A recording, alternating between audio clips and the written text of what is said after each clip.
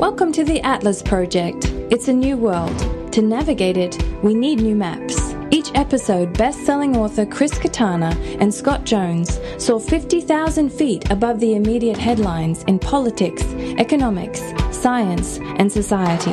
The Atlas Project aims to reveal the big picture of where humanity is headed and the choices we all need to face.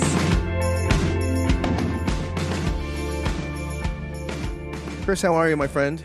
Well, so I live in London, and London's coming back to life, and we're recording this. It's on a Saturday. So this afternoon, I went to this venue in central London called Somerset House, just this beautiful kind of palace in the middle of the city for the London Design Biennale. So it's basically a big design festival. And, submissions from all over the world. This is going to be great. Getting back out into, being a culture vulture again, which is one of the main reasons to live in a city like London. We're going to go to this event that it's so easy to go to because I'm in London. And it was pancake flat. It was really disappointing. Walked out of it afterwards like, what was that? And that was just, and I'm talking to my partner afterwards. I mean, charitably, we decided that the best explanation is that because of COVID restrictions, they just couldn't do much creative stuff with a design festival. But like a global design festival, I expect to be blown away and walk out of there thinking like, whoa, right. I'm thinking totally differently now about, X, Y, Z and 23 other letters in the alphabet. And instead it was like, So, hits and misses. That's also part of the life of a culture vulture, I guess. I was just in the car a minute ago, and I was listening to public radio, and I heard a report that they are trying to kind of keep restrictions in London because this new variant that's apparently more transmissible, and people are they were saying pressuring Boris Johnson not to loosen restrictions. Well, I mean, we'll see how this goes. So I think we've talked about this in the podcast before, but at the outset of the pandemic, talking to one of my global public health friends, and he said, take a good look around, Chris. Nothing that you are about to see is actually driven by public health considerations. Which is as an insider saying that, I know how this stuff goes. So much of this is going to be politics and business.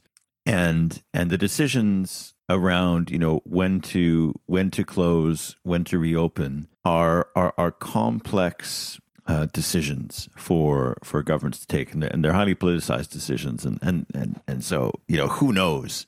I guess is my summary there. What they're going to do in this country about it. But anyway, for the moment, we could go and have what I was hoping would be, I love having my mind blown. I mean, how else do we see new things but to be shown them?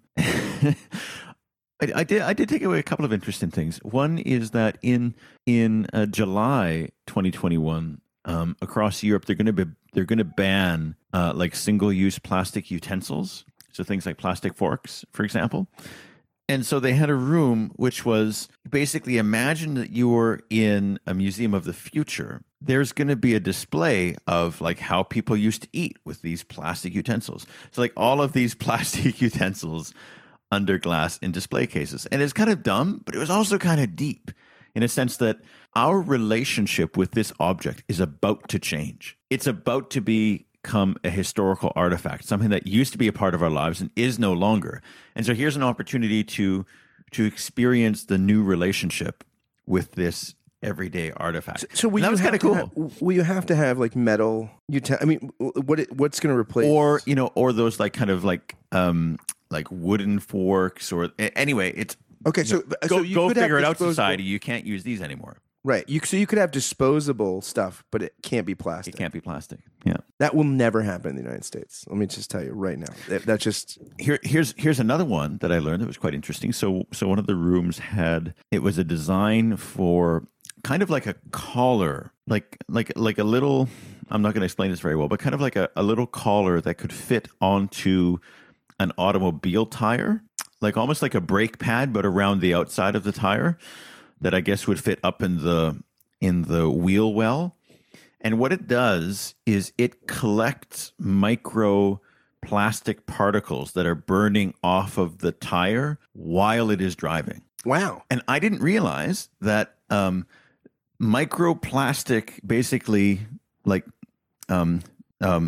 little bits and pieces flying off of tires is the second largest source of microplastics in the environment. Wow. Yeah, I had no idea. That's interesting. But, when we think about like vehicle emissions, we think about, what comes out of the tailpipe. And as we move to, autonomous electric vehicles, that's going to become less of a problem. But the plastic rubber pollution from the wear on tires is actually probably going to increase, especially if we move to this world where you have these autonomous, vehicles that are just moving 24/7 on the road.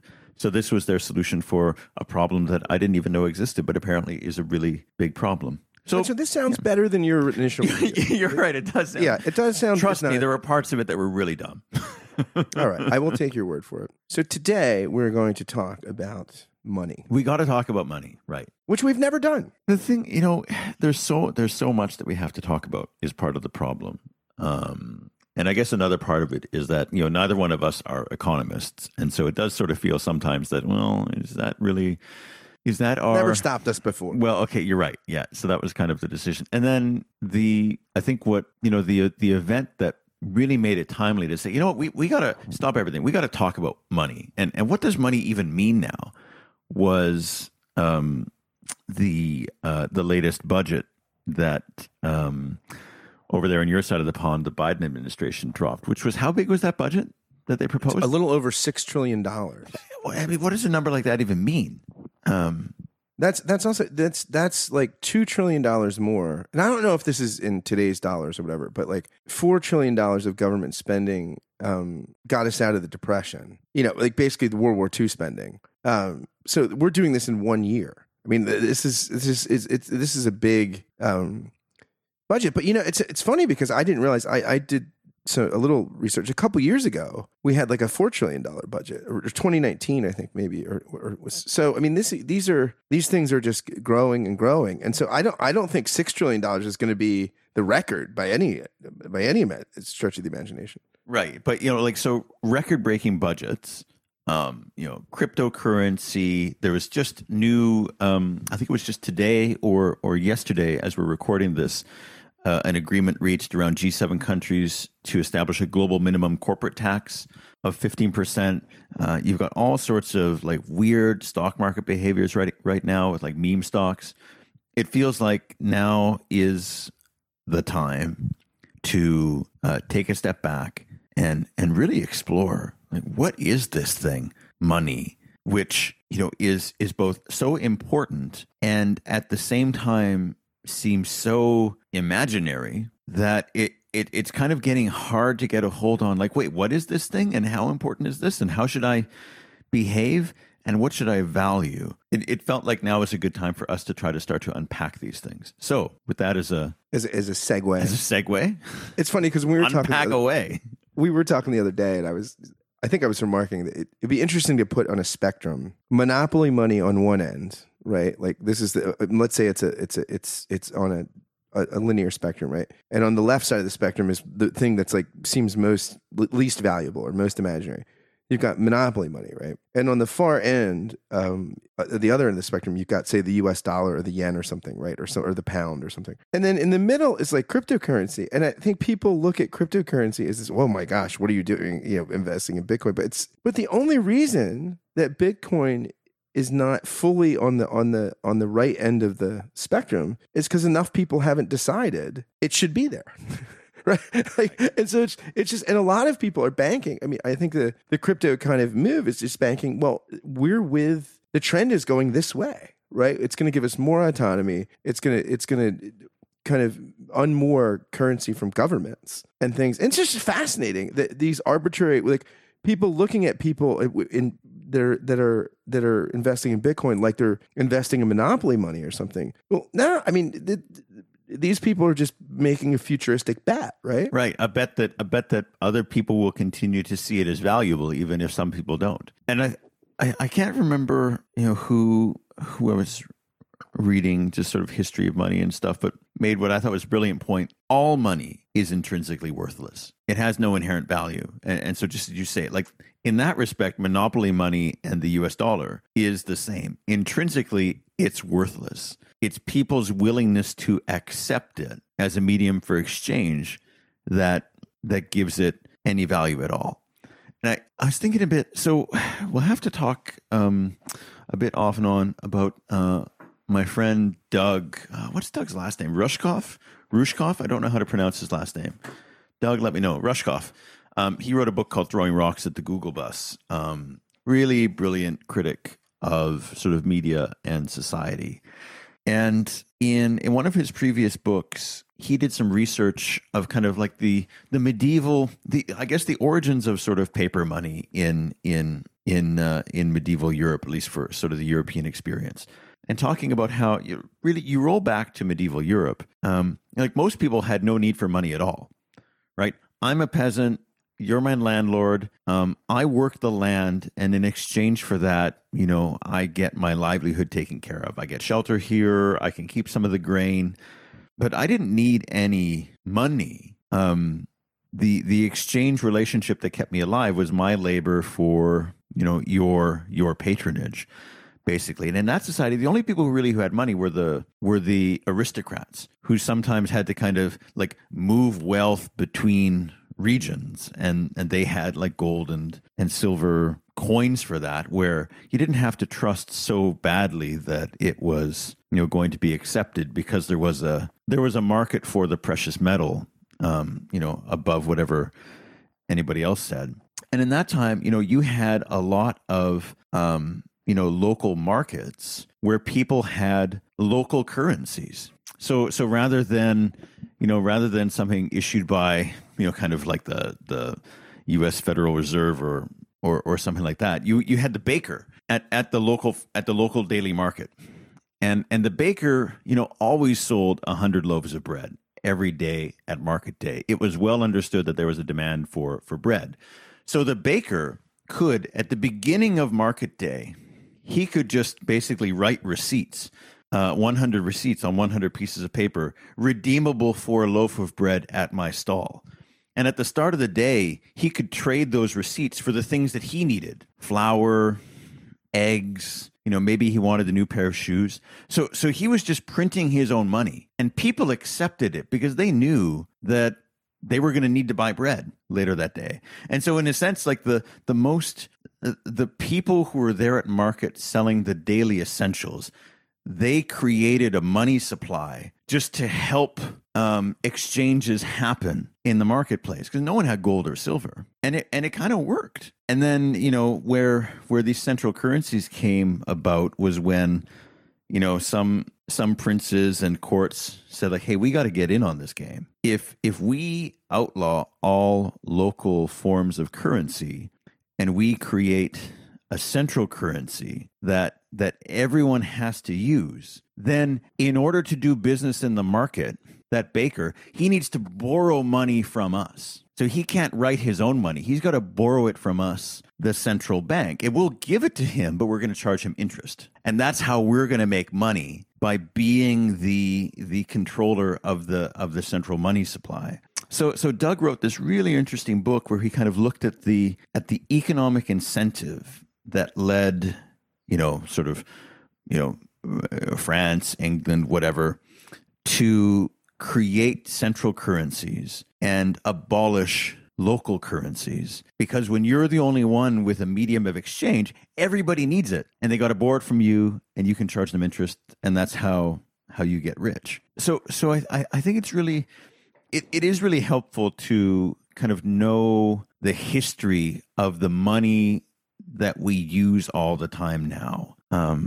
And knowing that history, actually, what cryptocurrencies are trying to do at a kind of, theory level, like the people who are thinking of cryptocurrency as a way to democratize the power to create the medium in which exchange happens, and kind of take that power back from the states and reinvent the local currencies that used to exist in medieval marketplaces for market exchange to happen.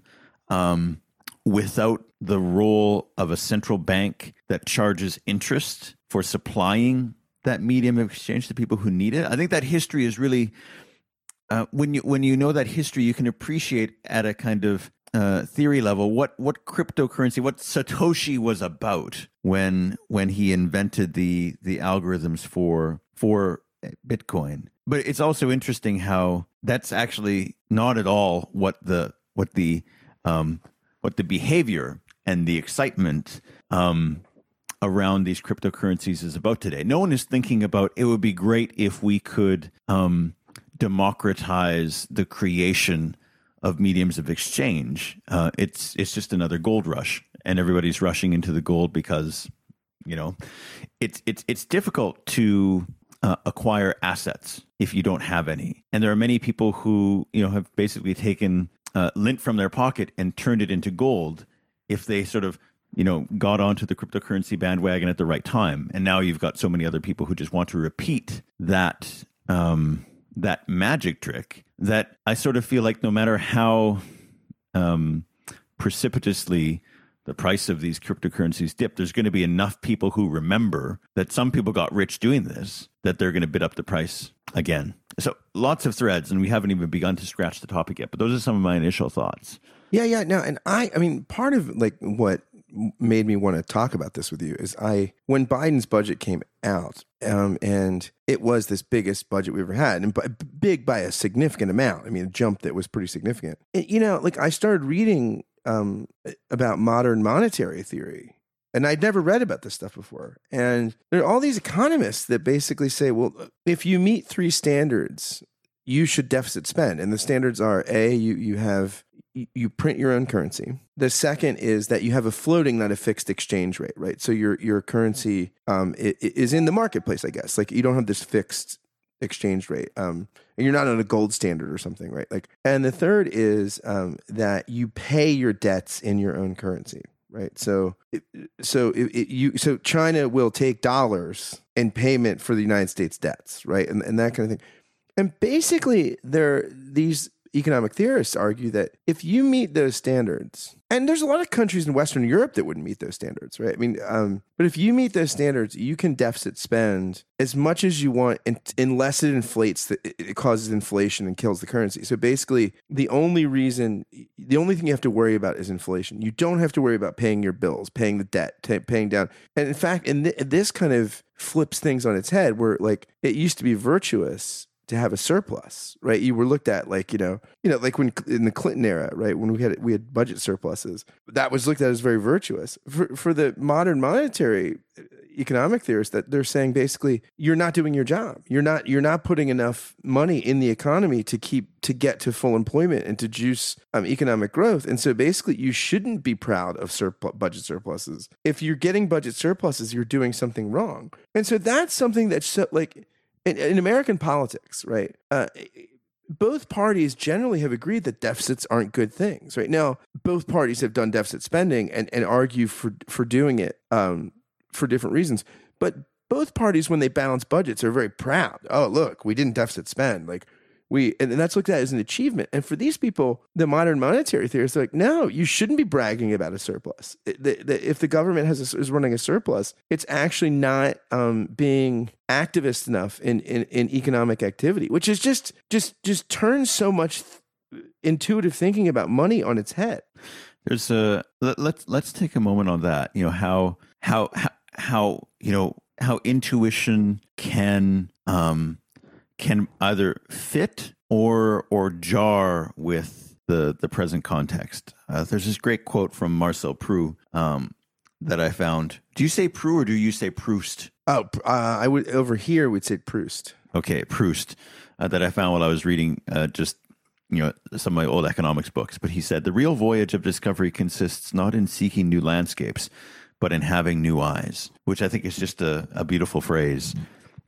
And, this notion of, is balancing the budget sort of like being good, serious political leadership or foolhardy? One thing that's changed since the 1990s when, balancing the budget was, that's all that, what Bill Clinton was trying to do, and what, north of your border in Canada, that was the big agenda. Like, the debt is running away with us. We have to balance the budget. We have to get into surplus.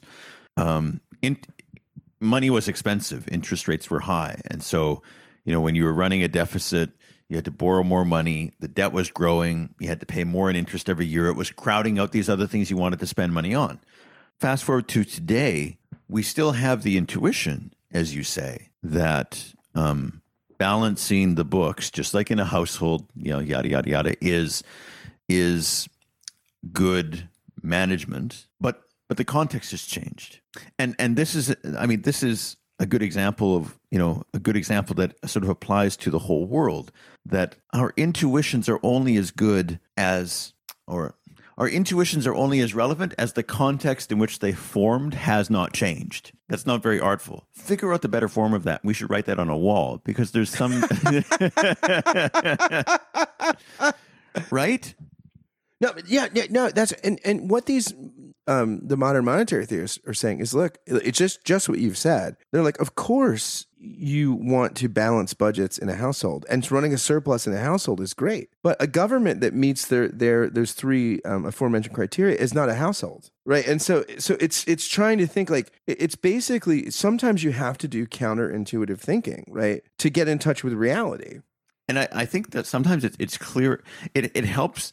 It helps to revise your own intuition when you can kind of look at other people who are in different situations. So, right now, if you're the U.S. government, I think you can borrow money for basically like 0% interest rates, more or less, right? Basically, the interest rate is near zero. If you're South Africa, I looked it up in the Financial Times today. So if you're South Africa, and the part of your debt, of your national debt that's coming due this year, that you need to roll over, like, I got to borrow money from Scott to pay off Mary, who needs her money this year.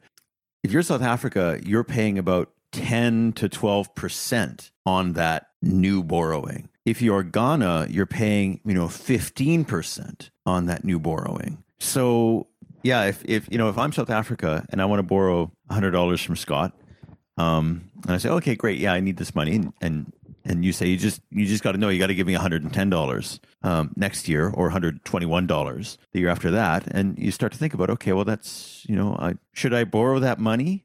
Am I going to be able to create enough new money with it to pay you back and get ahead? But if I'm the U.S. right now, and we say we want to borrow $100, and a year from now, how much do I have to pay back? $100, or 10 years from now, how much do I need to pay back? It's still just $100, or like $100 and like 2 cents or something like that. Yeah. And you start to think, I'm sure that in 10 years I can figure out how to turn that $100 into more than $100 and pay you back that original money, and I get to keep the rest. I mean, any one of us, I think, would choose that. So I'll borrow $1 million and in 10 years pay you back $1 million, and I'm pretty sure I can figure out what to do with it. So if you're South Africa paying, 10, 12% on new debt, maybe you think about it. But if you're the United States and it's basically, 0, 1%, then you start to ask yourself, what could we do with this money? We could build, like, and if the world wants to give it to us, like, how much money should we take for this deal? Like, let's just take as much as we can, because there's a lot of things that we could do. I mean, apparently, China or Russia has managed to figure out how to build these UFOs that do these things in the air. That maybe we could build some of those. There's a lot of things you can start imagining doing with the money. So I can. Yeah, it's interesting how, I guess this is one part of the question, what does money mean? Is, what does it mean if you're a government?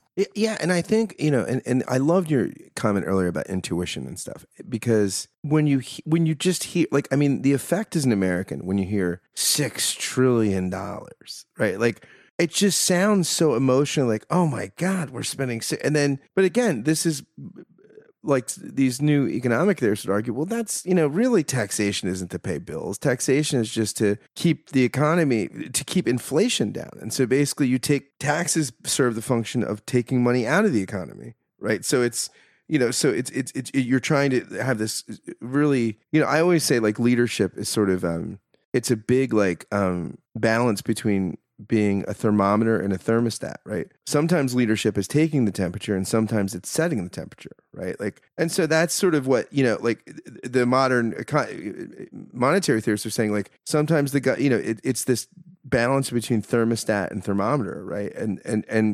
And part of taxation's function is being a thermostat, right? Like so that we don't juice the economy too much. And it's just very interesting because that's just so different than the way we think about taxes. Because like you were saying earlier, you're balancing budgets, and of course you've got to have a taxation policy that brings in X number of dollars because here's our budget and all this stuff. And so what if you just have to completely rethink basic concepts like debt, deficits, taxation, and all this, to get a handle on what money really does and what it is in late modernity. And it's just, I've just found it, I've only been really thinking seriously about this for like maybe 6 weeks or so. Like I've not really considered this. And then you and I have been talking about it. And I find I'm having to, it's just causing me to do a lot of intellectual work. And I think it's not because the concepts are particularly difficult, but I'm having to at least experiment with untraining my mind or retraining my mind to say, okay, no.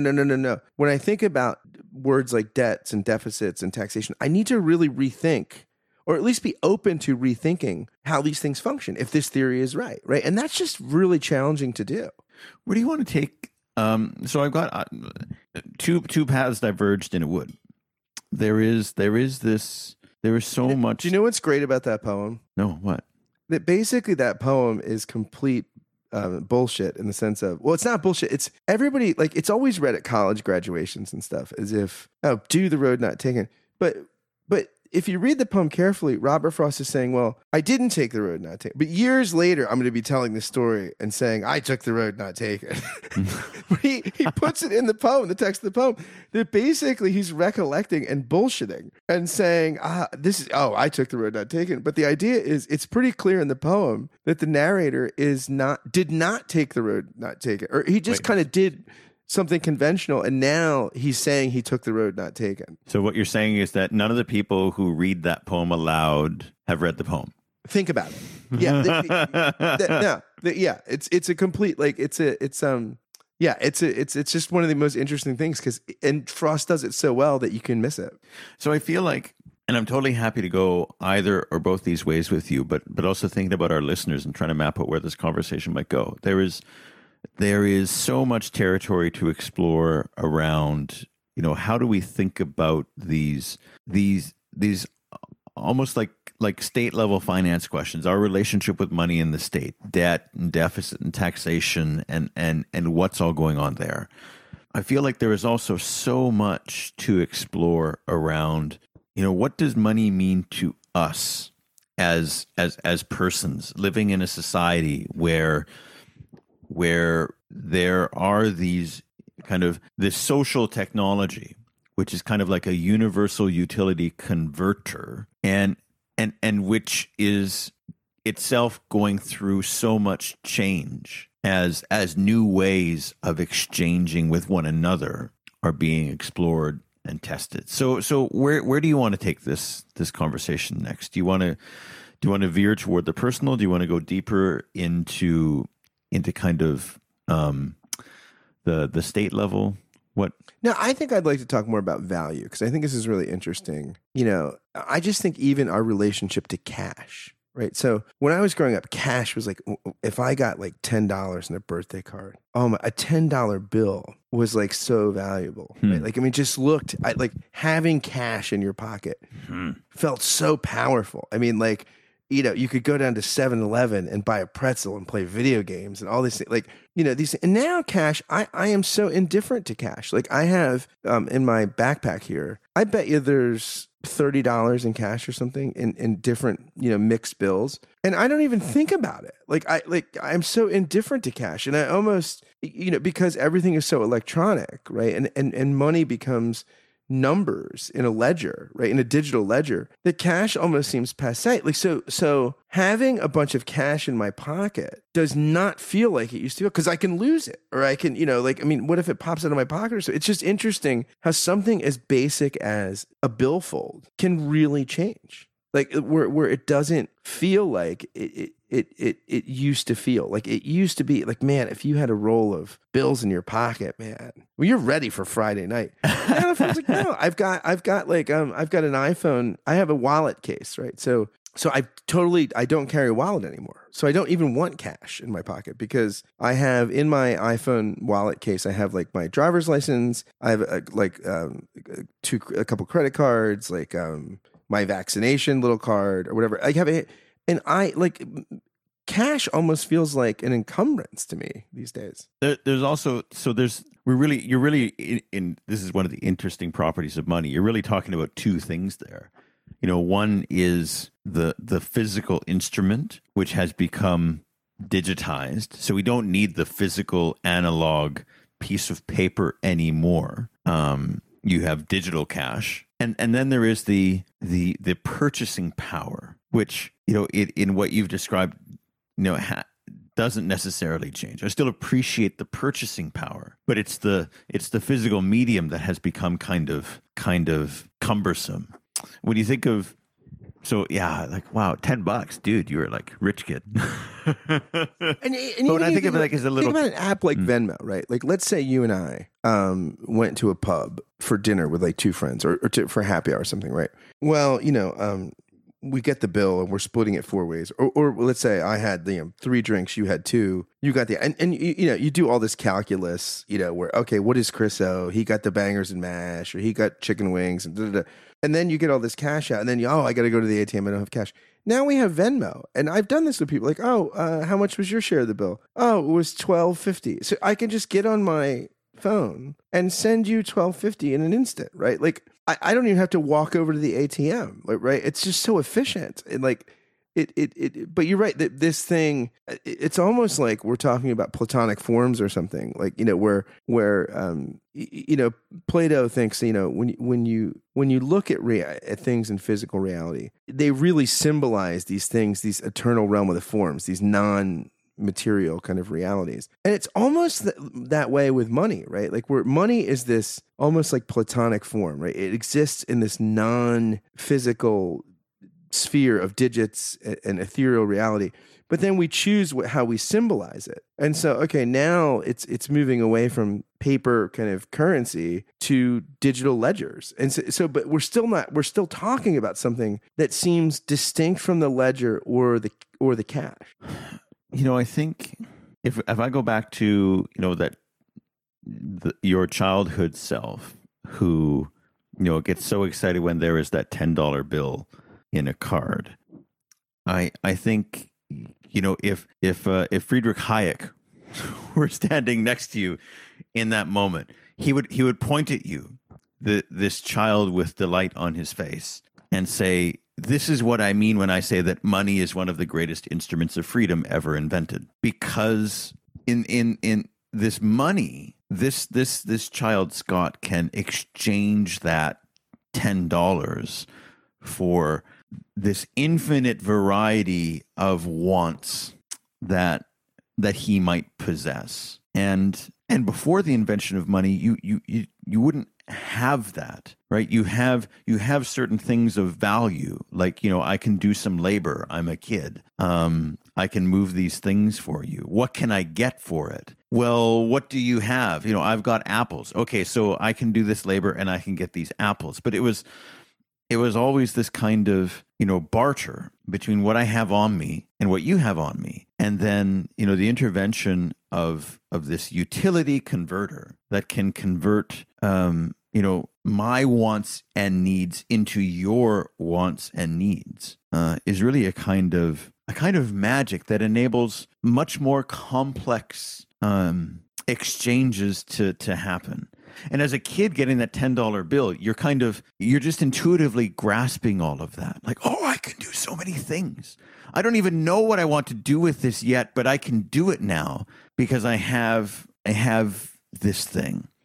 And I'd like to actually, I wonder if that relationship with money is changing at all, or might change at all now. Because, like classically, there has always been an argument that this magical device called money that Hayek says, like, this is the greatest tool for freedom ever invented, also has this kind of dark consequence that I no longer need to understand what Scott's wants and needs are. All we need to do is figure out a price. And if we agree, then whoever you are, whatever's going on in your life doesn't matter to me. I could get the exchange done. I forget. I gotta look it up in the book. I think it might have been Charles Eisenstein who wrote this book, Sacred Economics, and I'll check the quote later. We can put it in the show notes. But who wrote the first conclusion I reached is that money makes us exquisitely inept at real human relationship.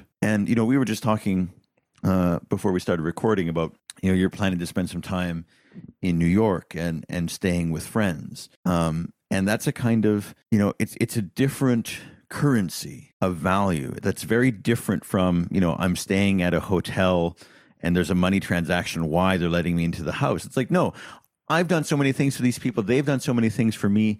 We have a human relationship that enables things of value to exchange between us without the medium of money at all. And so I think that, at a personal level, there has always been this kind of tension with the role of money. It frees us and it kind of allows us to stay blind to who other people are and the other forms of exchange that it is possible to build up. Absolutely. And so it's interesting. So we were, I want to say two things, like two of my favorite sort of TV shows and movies. So you have Star Trek on the one end, which is generally kind of evolutionary in its imaginative conception of humanity, right? Like things get better and better. And there's all this kind of international cooperation, which leads us into space. And the struggle is to sort of, cross boundaries with other species and exploration. And there's no money. And there's this great scene in Star Trek 4 where Kirk is on a date. He goes back to the 1980s where he's on a date and the bill comes. And this woman really thinks he's crazy. She doesn't think he's really from the 21st century. And she goes, I love how you always bring Star Trek into this stuff. Oh, yeah. And she goes, well, I suppose they don't use money in the 24th century. And Kirk goes, well, we don't. So you're buying, just FYI. Yeah, exactly. But then also I think about like The Walking Dead and like a post-apocalyptic like scenario. And there's this great episode of The Walking Dead where this Episcopal priest character is walking through Negan's compound, which Negan runs this kind of community called the Saviors, which they're viewed as the enemy of the kind of protagonist in the show. And yet you look at this really functional, the priest challenges, well, you have people working in the economy and this, or in this factory, and then you have people that are the soldiers and this, and they're not all treated fairly. And Negan goes, it's an economy. They're winners and losers. And they work for points and they develop a point system. And so Negan has constructed an economy from chaos, but there's no money. And there's this one great scene from I think it's from The Walking Dead, where they find a crashed kind of security, the kind of security van you would carry deposits in from bank to bank. And they're like just throwing this money around saying, remember when this meant something? And it's only a couple years after it did mean something, right? And then this thing just means absolutely nothing. And so it's just interesting because there's a post-apocalyptic kind of view of it, and there's the science fiction futurist view. One is a little more dark, and another is a little more hopeful, but neither of them have a place for money. It's interesting too, just on the Negan example, in a post-apocalyptic future where there is an economy of exchange where instead of using central currency, they've kind of got another currency going. They've taken something else and said that's a unit of exchange.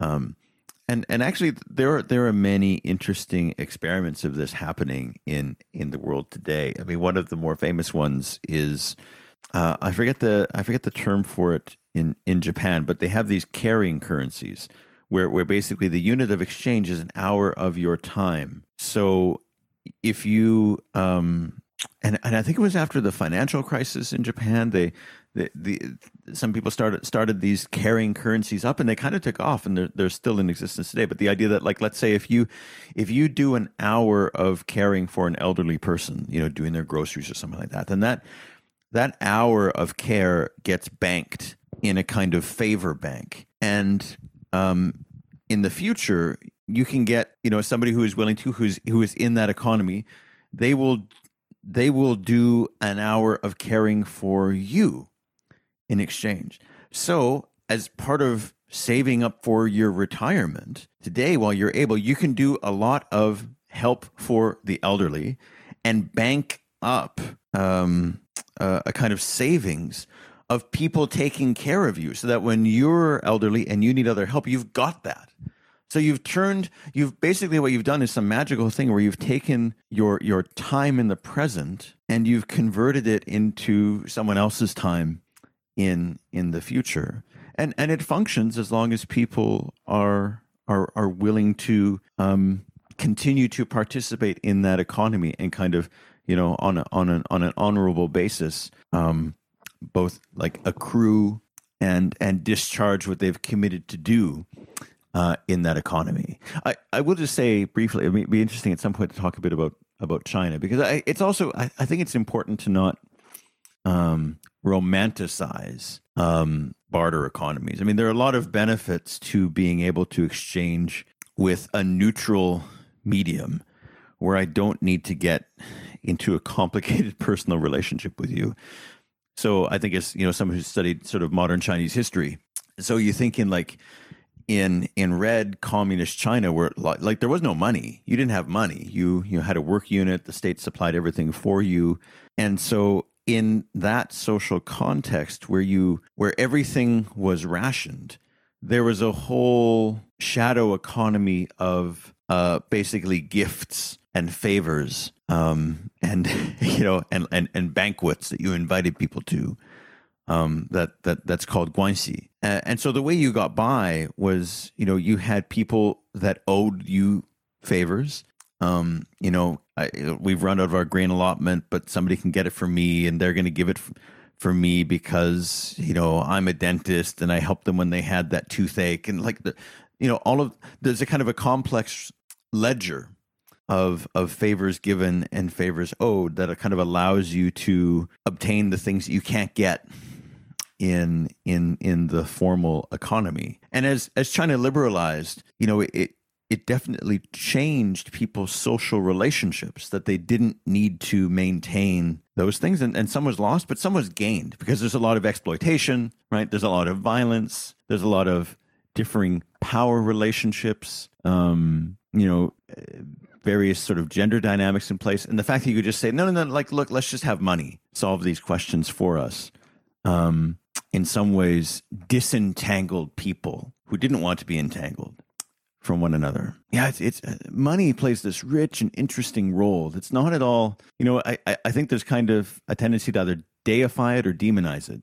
And the reality is all of those things. Yeah, and I think it testifies to, the important thing, I think money, well, at least for our conversation, the thing that makes it important and interesting to me is it bears witness to the human capacity for an imaginative creativity, where people can come up with ways of revaluing things, right? And creating economies and and this isn't working. And what could we do? And I think very often, there's a guy named Paul Tripp, who's he's a kind of religious psychologist in America. And I read one of his books once, and he said people in crisis generally don't need information. They need imagination, right? They don't need more data. They need to be able to see the landscape differently. I like that. Yeah, and I think that, and this has been so much of your work. As a writer and speaker and political scientist, you push people to questions and imagination over information and just data mining and stuff. And I think that's the question. And so this is what's interesting, because as you and I are talking about this, as we're talking about money and just thinking about what is it has exposed a lot of creative thinking in the both of us. Like, wow, this is really interesting. And it makes us think about the ways humans do exchanges, right? And relate to each other and that sort of thing. And I think that's the power. Like, it's something like asking a question about what is money is really asking a question about what do humans value, and how does value translate into the construction of our lives together. So you've just summarized the 20th century. You know, if Thank you, everybody. Thank you. I'm here till Thursday. But if you think of, so the name I have in my mind at the moment is Carl Polanyi, you know, who wrote the Structure of Scientific Revolutions. He was the guy who coined the phrase paradigm shift. He's amazing. Yeah, like amazing. Convert to Christianity from Judaism. Really? Yeah, I love that you know that. I didn't. Yeah, no, Polanyi is one of my. Yeah, I love Polanyi. Yeah, he's amazing. So he wrote a book in the 40s called The Great Transformation, and basically the question he was asking in that book was, you know, the 19th century, from, you know, admittedly from sort of a quite European perspective on the world, a Western European perspective. The 19th century was relatively stable. Here we are in the middle of the 20th century. We've already had 2 world wars. Why? And so he described what he called a double movement. And the first movement was this sort of industrialization, the decoupling of economy and society, and sort of turning society into the service of the economic machine. And then a counter movement, which was, oh my God, this is destroying the nation, fascism, or oh my God, you know, we need to protect the workers, communism. And that was, you know, his history of the 20th century. I think that, so our relationship to money, I don't have the horsepower to really, you know, I haven't thought about this, and I think it's going to take much greater minds than me to work on this. But I think that one of the roots of the kind of conflicts we have around money in the world today is that when we talk about investment, we're talking about financial capital. But when you think in a more abstract sense, you know, creating value, a productive economy, you know, there's the classic equation is like capital plus labor plus land equals output, you know, or at least capital and labor. So there's like a capital investment, financial investment. There's also a labor investment. And one of the challenges in the world today, and why you see, you know, inequality becoming more and more extreme, is that the capital investment sort of, you know, gains that shareholder wealth. But the labor investment, you know, seems that doesn't participate in that kind of wealth creation. And in some cases, you know, doesn't even manage to escape poverty while so much value is being created. So I think there's something really there that we have reduced the notion of investment, what counts as investment, to money. And I think that was sort of like we weren't watching and we slipped into that because, you know, the value of money, the magic of it that Hayek talked about is that now we have the means to translate any one person's wants and needs into anyone else's wants and needs. But along the way, we move from a society where, you know, different people want different things, and we got to sort that out, to one where all people want the same thing, which is money. And the kind of the centrality of money has caused us to lose sight of the broader economic equation of how value is created, that it's the coming together of financial capital, human capital, natural capital to produce stuff of value to society. And it seems to me that that's one way to kind of step back and explain a lot of what is going on in the world in terms of the tensions we see. Whether it's so interesting, even the way you say that, natural capital, right? Like we're in this sort of framework that where a certain kind of monetary system defines how we look at like you know. Oh, you're totally right. Yeah, in a different capital. We got natural capital. This, yeah, and you got to put it all into the economic machine, right? Right, exactly. Yeah. And I'm not critiquing you. I do the same thing. It's just interesting that you have to like almost unplug from the matrix a little bit. Otherwise, it doesn't make any sense to people. Yeah, right. No, I know. It's just interesting. I was like, oh yeah, Chris is making sense. Wow, but the way he's talking is like it's in not just economic terms and money-driven economic terms, but a certain kind of economic symbol structure. I think the other thing too is, wow, totally. And maybe another way to phrase the same thing is, you know, because money is this universal converter for exchange, and because it makes it possible to live in a world where everybody wants the same thing, money. because then we can turn it to whatever it is we particularly want. It's kind of, it's made it difficult to have a nuanced world. So let me say, I'm going to borrow Eisenstein's words again, because I thought he put this idea pretty well. He said, money's impersonality fosters cooperation over vast social distances. It helps to coordinate the labor of millions of people who are mostly strangers to each other. And that's great. But do we want our relationships with the people in our own neighborhoods to be impersonal too? And I think that, like, what I think is expressed in there really well is that it is this fabulous medium of exchange that we use it everywhere, including in local contexts where we maybe could rely on other forms. And you almost feel like during the pandemic, a lot of kind of at a local level, we rediscovered the invisible people in our world who were right there, engaged in money relationships with us. And because it was a money relationship, we had no need to understand their individuality, their wants and needs. All we needed to understand is that they were in a money relationship and that they were, freely participating in it. That was all we needed to know. And suddenly this other layer of reality erupted into our lives, which is they are also biological beings and therefore a part of our health, that our health is in some ways a public good, not something we can determine for ourselves. So there's this whole other relationship that we've completely simplified away because money enables us to do that. And I wonder if that's not going to be one of the big movements in kind of the evolution of society in the 21st century is to really interrogate the role of money and to maybe figure out how to add more nuance. It's great for situations where it's useful and helpful to have an impersonal medium of exchange, but not every exchange is best served in that impersonal way. Well, yeah, and like Neil Postman's book, Technopoly, which is, it's a good book. Postman's a crank, but he talks about like what happens when in a technopoly. He's like, basically what happens is you switch from humans creating tools to serve the culture to the tools shaping the culture. So humans are no longer like making tools to serve their cultural matrix. The tools then take over the culture. And I think that is, that's happened with technology. It's definitely happened with money. Where like, it's not what you've narrated very well is this story where money becomes this helpful tool for impersonal exchange and to kind of, to level a playing field in some ways and make things more universal. But what happens when this tool becomes an animating principle? It gets a personality of its own, and it kind of it's acting as though it's not a tool. So I have a very wealthy friend who likes to say money is the devil.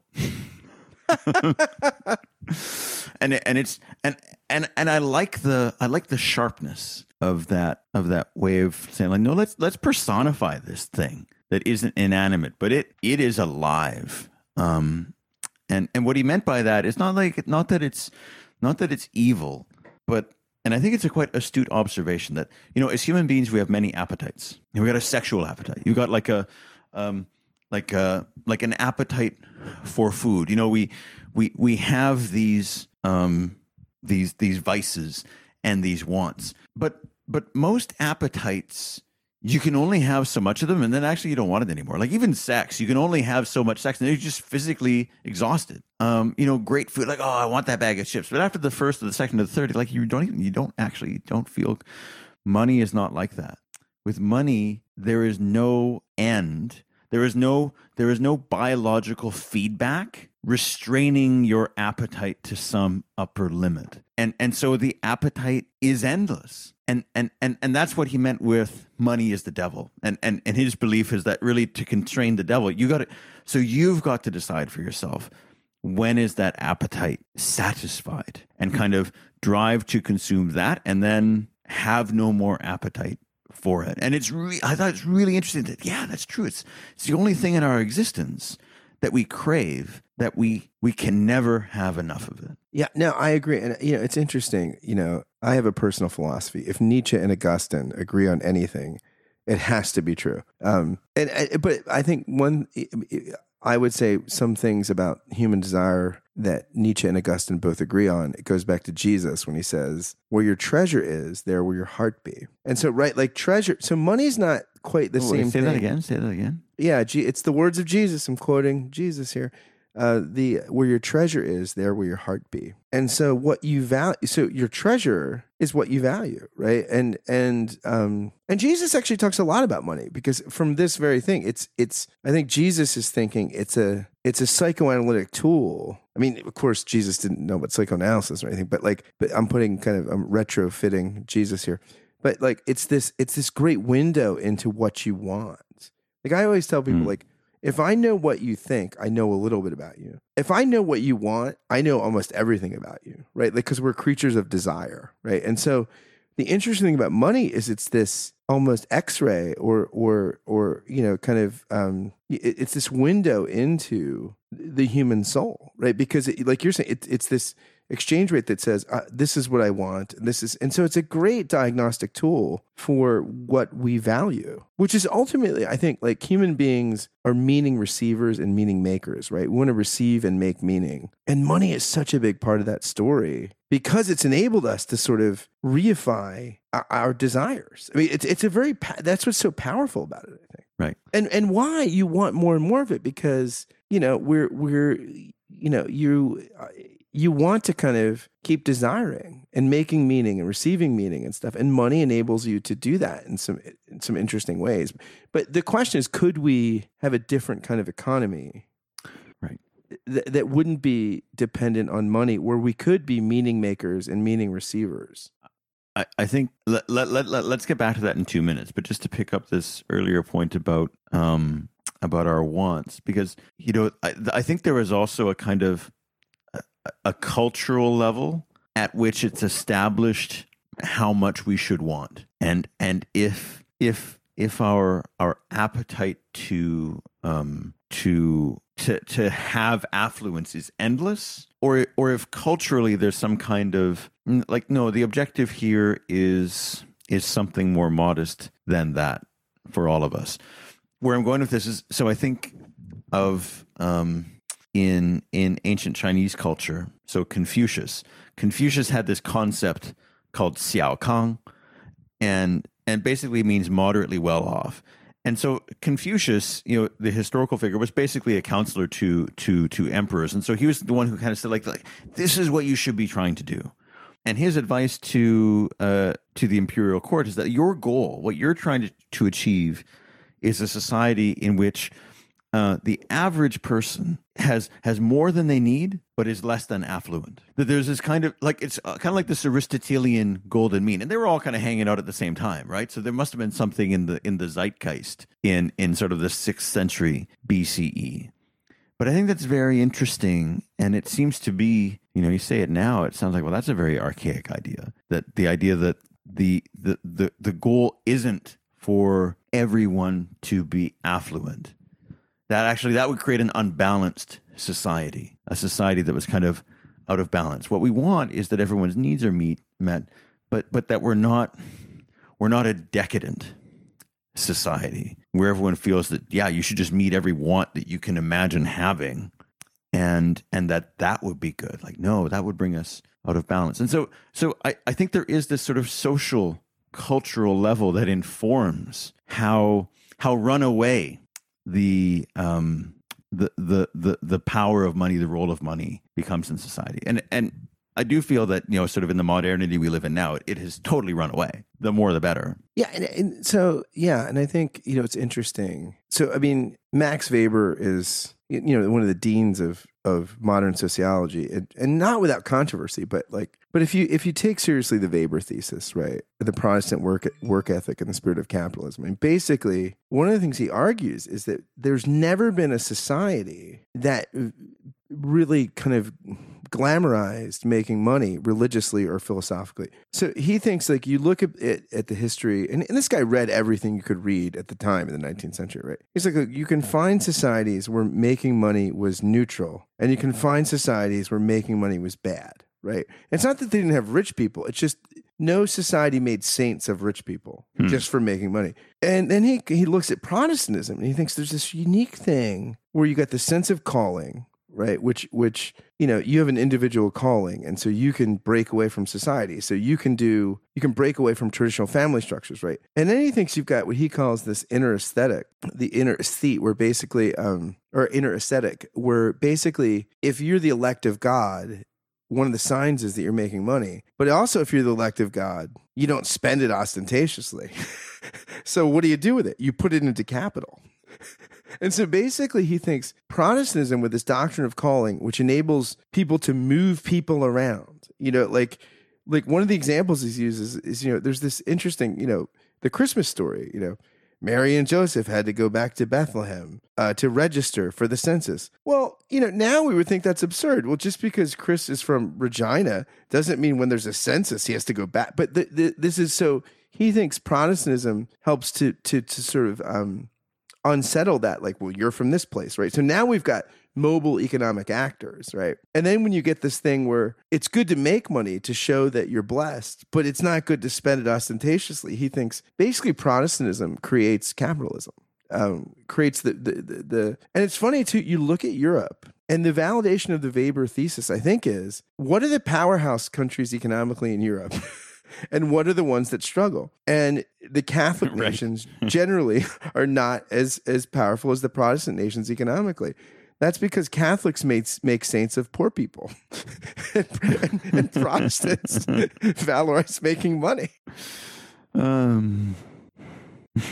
There we go. A little quick introduction to Max Weber for our listeners that have not. And the Weber, and there are tons of contemporary sociologists that still work off the Weber theory, and I think it's compelling. There's something about the spiritualization of money and making money that Protestantism did in the West. That, gosh, if the West, I don't know, without Protestantism, you could have had capitalism. And I guess you could say, like, to be kind of value neutral about it.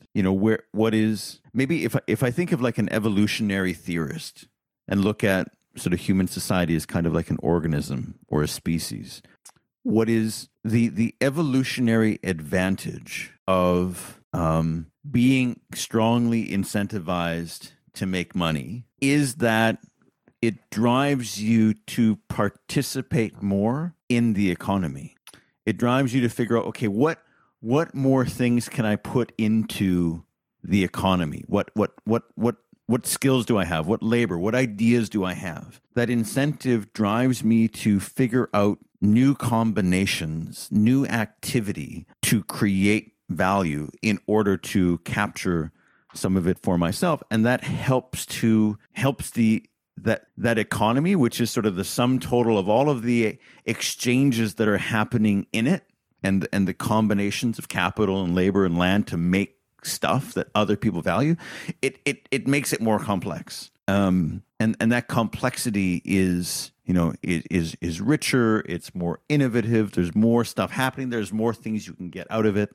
So there is so it makes sense as like kind of, if I'm like an evolutionary theorist trying to figure out, what does the money gene do? Why has it thrived? That it does encourage us, not to be monks in a monastery, sort of brewing beer or making honey, but kind of full participants in that messy milieu of the market square, causing new things to come forth. And so that to me seems like that's good, right? That is the sort of healthy generative role of making more and more variety of exchanges possible to happen. And then I think the other side of it is, and what stressors does it create? Things like inequality of outcomes that create all sorts of stressors upon the community, upon the society, upon the system, or what about all the stuff that we're bringing into this economy, right? The natural resources, the the time that could be better spent on our own health or on our relationships in our family or on the sustainability of the ecosystem. Like that's all the stuff we're dealing with now. Is that, gee, like if we just throw everything into this economy thing, then it doesn't necessarily, it might produce the richest economy, but it might not produce the best society or the best environment. Which, going back to the conversation we had in our last episode, is the context in which all this stuff is happening. And it seems like and the ability as human beings, right? Like I think to own what we value and exchange reasons about it, right? Like to get together and talk about what we value. Like I think that's maybe what money can do for us instrumentally. Like it helps us track things a little bit, like where things are going and what we value and what is important. Not just to us as individuals, but in the sort of collective zeitgeist. That's right. And this is where I think it's been a kind of all over the place, free flowing conversation. But I think you and I are finding this thing, money, right? Like it's actually could be a tool for asking really good questions. And I think that's the problem. I think there's not enough people. I don't think there are enough conversations where we're looking at the thing in itself, like trying to analyze if we're like fish, the water we're swimming in, or birds, like the air we're flying in. I think this is a really good exercise, which takes some intentionality, right? This is what why you've created Basecamp and a lot of work you've done as your own personal vocation is getting people into spaces where they can ask questions about like big things that we're not asking questions about all the time, because we're just touching money all the time. We're touching it all the time, or we're exchanging it all the time. And most of us are not sitting thinking, what is this thing? And what is it for? I think that it's interesting when you kind of go into the economics textbooks, as sort of did in preparation for this, and say, like, and you kind of look up for the definition of money. What they actually define is what it is for, not what it is, right? It's a medium of exchange, right? It's a social technology. This is how it's useful, which is fine. But what it has become in society is a kind of thing that's valued in itself, which is you're a billionaire. Enough said, right? You are an important, valuable person because of the number of points that you've accumulated. Like we've turned it into, because you can use it for anything, it's kind of become everything. It's become the end in itself. And that seems to me to be the thing we need to explore more. It's like, okay, what is the money for? If you've got a lot of money, so what are you going to do with those points? What is the point of it? And to value those answers more than the number of points you have. Because the reality is, and maybe that's what I'm going to start doing. I'm just going to start talking about my points to myself. Because money, it has like it's got, there's so much going on in society that just sort of makes it alive. And it's kind of important to remember that money is not a living thing. And so maybe if I just rename it for myself, it'll seem less alive.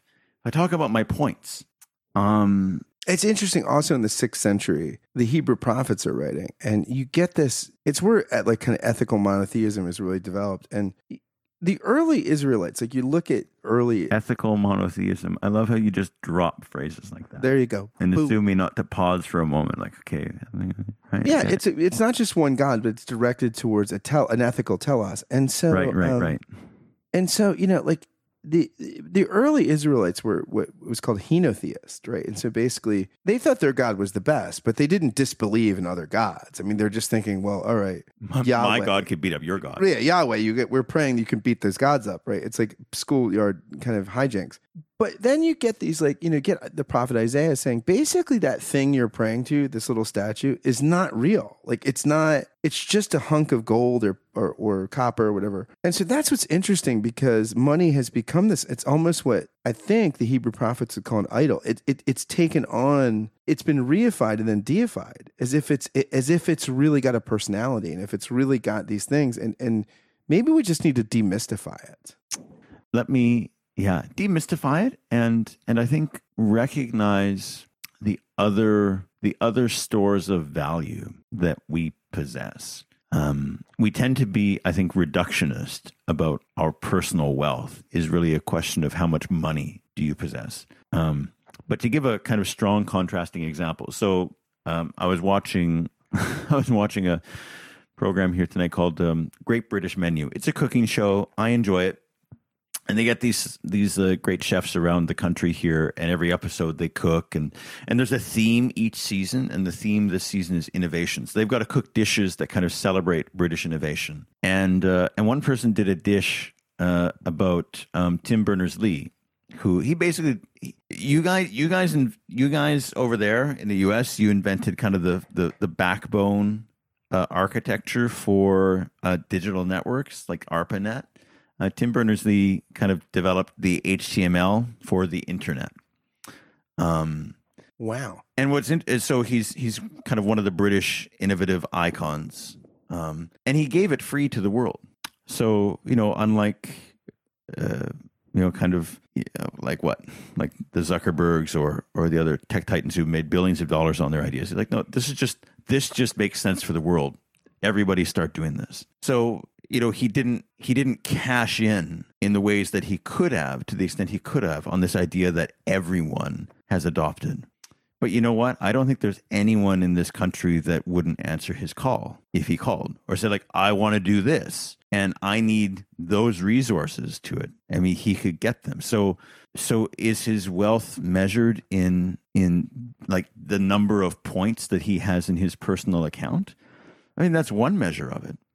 But when you've done, when you've done things for other people that they value extremely highly, even if you haven't asked them for any money in return, you still have a kind of wealth in your society. Like you can draw upon it for whatever you need to happen.